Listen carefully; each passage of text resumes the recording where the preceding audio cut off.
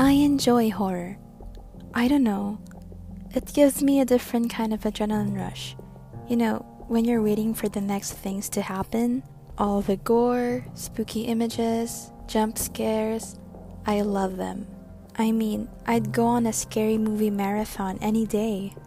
I only know a few who share the same interests as myself though. I mean, after all, who would want to pay a few $100 at the movie theater to just mentally torture yourself with jump scares and bloody images? I would. It's my favorite genre. I mean, the mystery of it all, the thrill, just my cup of tea. I won't ever flinch at jump scares. I even laugh. I'd sleep soundly upon watching even the scariest movie. This is my way of telling you that scary movie recommendations would be highly appreciated. Please just slide into my DMs, thank you. I don't know. I feel like you'd want to bring me with you whenever you have to watch a horror or a thriller movie and, I'd actually enjoy it. Hey, my favorite human. Or if you're not human, that's okay. I still love you the same. My name is Jamie from the idol group MNL48. And welcome to another episode of the No Sleep series of Jamie's Catnap. Ironic, I know. I hope you'd still get your shut eye upon listening to this. When a cat chooses to sleep on you, it's its way of telling you, I love you, I trust you, I want to be with you, or maybe there's someone watching you now. Ooh. For this episode, I thought I wanted to do some storytelling. Well, looking back, though, I realized that I haven't had that much, quote-unquote, spooky encounters in my life. Since my biggest fear is actually losing you. Aww. But really though, I've had my fair share of attempts from ghosts to freak me out, some even in my own home or in our idol group's dorm. But for me, they weren't too, eerie, I guess? I think I learned how to be friends with whoever or whatever was behind all of these scary encounters. Like, I don't disturb them, they don't disturb me. We chill, that's that, period. But for this particular episode, I want to share with all of my favorite humans my favorite pastime. Reading my favorite creepypastas. Yay! And no, these aren't noodles drenched in sauce and cheese, but creepypastas are scary legends that are shared around the internet, and you can actually look them up right now. I actually have a lot of favorites, but today I narrowed them down to a few because I'm afraid that if I tell you everything, you might end up not sleeping or it would take us until Christmas. Anyway, I don't own any of these stories. These were posted on Reddit or creepypasta.com, so if you want to look them up, please do feel free. They have a lot of other stories that are so scary, and who knows, you might love them as much as I do. So for today, I will be your virtual storyteller, and I'm so excited. So enough with that chatter. Now, earphones in, lights out, let's go.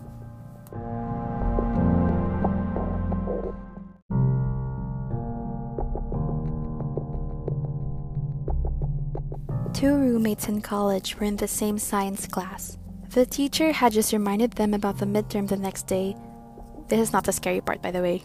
When one roommate, let's call her July, got asked to this big party by the hottest guy in school.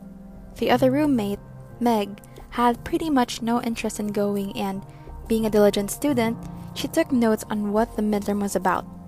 After the entire period of flirting with her date, July was totally unprepared for her test, while Meg was completely prepared for a major study date with her books. At the end of the day, July spent hours getting ready for the party, while Meg started studying. July tried to get Meg to go, but she was insistent that she would study and pass the test.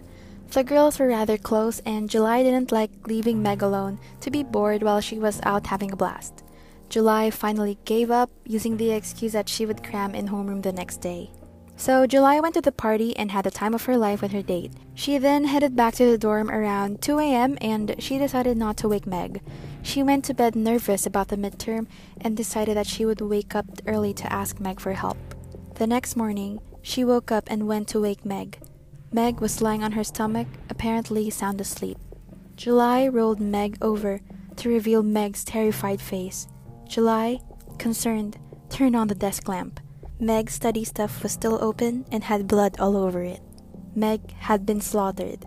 July, in horror, fell to the floor and looked up to see, written on the wall in Meg's blood, "Aren't you glad you didn't turn on the lights?" And that was only the first one, guys. Yep, this one stuck to me the most because it's kinda creepy, not gonna lie. I know some of us tend to turn on the lights whenever we feel scared, but guys, remember, whenever you turn on the lights, you just attract whatever is looking at you to see you very clearly. So, will you still turn on the lights? This next story is kinda similar to the first one, but a bit different. So, let's just get into it. This one is entitled Roommate Troubles. This actually happened to me a few years back at the University of Arts in Philadelphia. My sophomore year, I roomed with a girl named Kara. She was a jazz vocalist, but her main interest was opera. We had a small room on the 6th floor of the dormitory called Juniper Hall. The walls were thin, and her late-night singing and voice practices would keep me up late. After a month or so of lost sleep, I convinced her to move her late-night practices to the music studios in the Miriam Theater building a block away. Around 8 in the evening, Kara announced that she would be practicing late for an upcoming recital and probably wouldn't be home around midnight. Great, I thought. That means I can go to bed early. I was beat. I had a horrible day in acting studio and was ready to pass out as soon as I had dinner. She said goodnight and left, coffee and sheet music in hand. I made some grilled cheese and soup, gobbled it down, and immediately began to prepare for bed. By the time I got out of the shower, my eyelids were so heavy I could hardly brush my teeth. I pulled on my PJs and crawled into the top bunk of our bunk bed. I was out as soon as my head hit the pillow. Well, I should take a second to describe the layout of our apartment. When entering the apartment, the bedroom was through a door immediately to the left. Our bathroom was just inside the bedroom, just past the bunk beds. They were nice in the sense that you don't have to share bathrooms with your roommate. Anyway, I woke up to the sound of the apartment door closing. I opened my eyes and groggily checked my phone. It was midnight on the dot. I rolled back over and closed my eyes.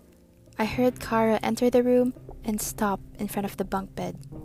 Checking to see if I'm actually asleep, I thought. She flopped down on the bed below me, which was strange as she was a stickler for brushing her teeth and washing up before bed. Then again, exams were just around the corner and we were all exhausted. The mattress below me creaked and there was silence. I couldn't even hear her breathing. Then I started to drift off again. I was just on the edge of a deep sleep when I was startled awake again by a noise. A key in the lock, the door opening, and Kara entering our apartment, humming an opera tune. The mattress below me creaked. So, who was below her? Are you still okay there? Well, that doesn't end there. The next is entitled Home Alone. Imagine, you are home alone and you hear on the news about the profile of a murderer who is on the loose. You look out the sliding glass doors to your backyard and you notice a man standing out in the snow. He fits the profile of the murderer exactly, and he is smiling at you. You gulp, picking up the phone to your right and dialing 911. You look back out of the glass as you press the phone to your ear and notice he is much closer to you now. You then drop the phone in shock. There are no footprints in the snow. It was his reflection. That was relatively short, but still, the last sentence gave me the chills.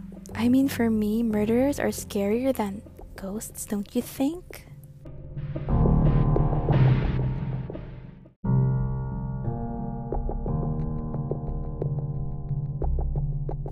Next up, the expressionless.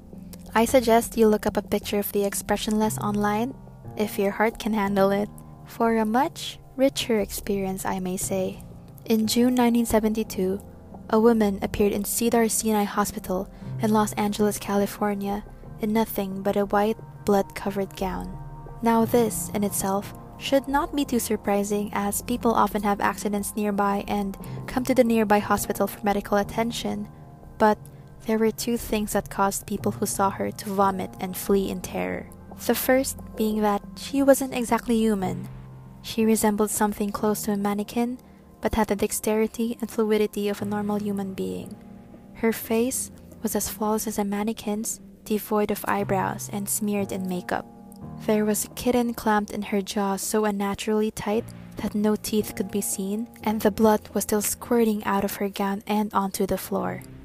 She then pulled it out of her mouth, tossed it aside, and collapsed.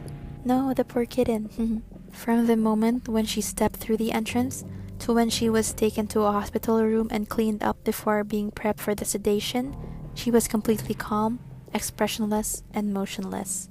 The doctors thought it best to restrain her until the authorities could arrive, and she did not protest.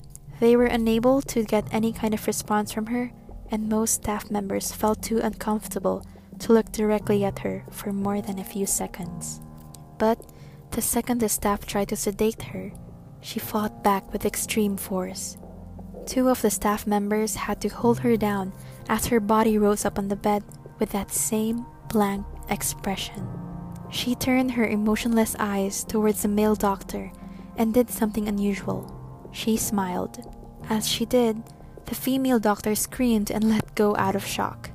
In the woman's mouth were not human teeth, but long, sharp spikes, too long for her mouth to close fully without causing any damage. The male doctor stared back at her for a moment before asking, "What in the hell are you?" She cracked her neck down to her shoulder, observing him, still smiling. There was a long pause. The security had been alerted and could be heard coming down the hallway. As he heard them approach, she darted forward, sinking her teeth into the front of his throat, ripping out his jugular and letting him fall to the floor, gasping for air as he choked on his own blood. She stood up and leaned over him, her face coming dangerously close to him as his life faded from his eyes. She leaned in closer and whispered in his ear, "I am God." The doctor's eyes filled with fear as he watched her calmly walk away to greet the security men.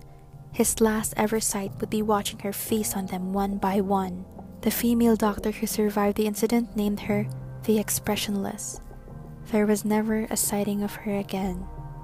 I swear, guys, you should definitely look up a picture of the Expressionless, but it's not for the faint of heart, so I warned you. And speaking of hospitals, I have another story that is also set in a hospital. This one is also one of my personal favorites because the plot twist really gives me the chills. This one is wristbands. When you are admitted to a hospital, they place your wrist a white wristband with your name on it. But there are other different colored wristbands which symbolize other things. The red wristbands are placed on dead people. There was a surgeon who worked on night shift in a school hospital. He had just finished an operation and was on his way down to the basement. He entered the elevator and there was just one other person there. He casually chatted with the woman while the elevator descended. When the elevator door opened, another woman was about to enter when the doctor slammed the close button and punched the button to the highest floor. Surprised, the woman reprimanded the doctor for being rude and asked why he did not let the other woman in. The doctor said, "That was the woman I just operated on. She died while I was doing the operation. Didn't you see the red wristband she was wearing?" The woman smiled, raised her arm, and said, "Something like this?" Yep, that was scary. Okay, now, I couldn't imagine working at a hospital someday and experiencing this. I don't know. Now, I would love to tell you more, but for tonight, this is the last creepypasta I will be reading you guys. This one is The Message. Don't dismiss this outright as the work of some raving lunatic. There's some sense to this story, if you'll just hear me out. Look, we all wonder if time travel is possible, right? Well, let me tell you something. It is. I'm from the future, actually. I know you probably don't believe that, but seriously, I'm from the future. It's really a great thing, getting to see the past, watching events unfold, stuff like that. We know more now than we ever would. Behind all the fun, though, there's a more serious aspect. We aren't supposed to go in our own lifetime, and we are never allowed to contact our past selves. Let me tell you, I'm breaking that rule right now. Yes, kid, you're talking to yourself, your future self. I'm going to be executed for this, but you know what? I accept that. I'm preventing something by talking to you that is worse than death. I can't tell you outright what to do because the filters would catch it. This is the closest I can get. Trust me. I can, however, send a little message. You should probably read the first word of every paragraph now. Don't look behind you.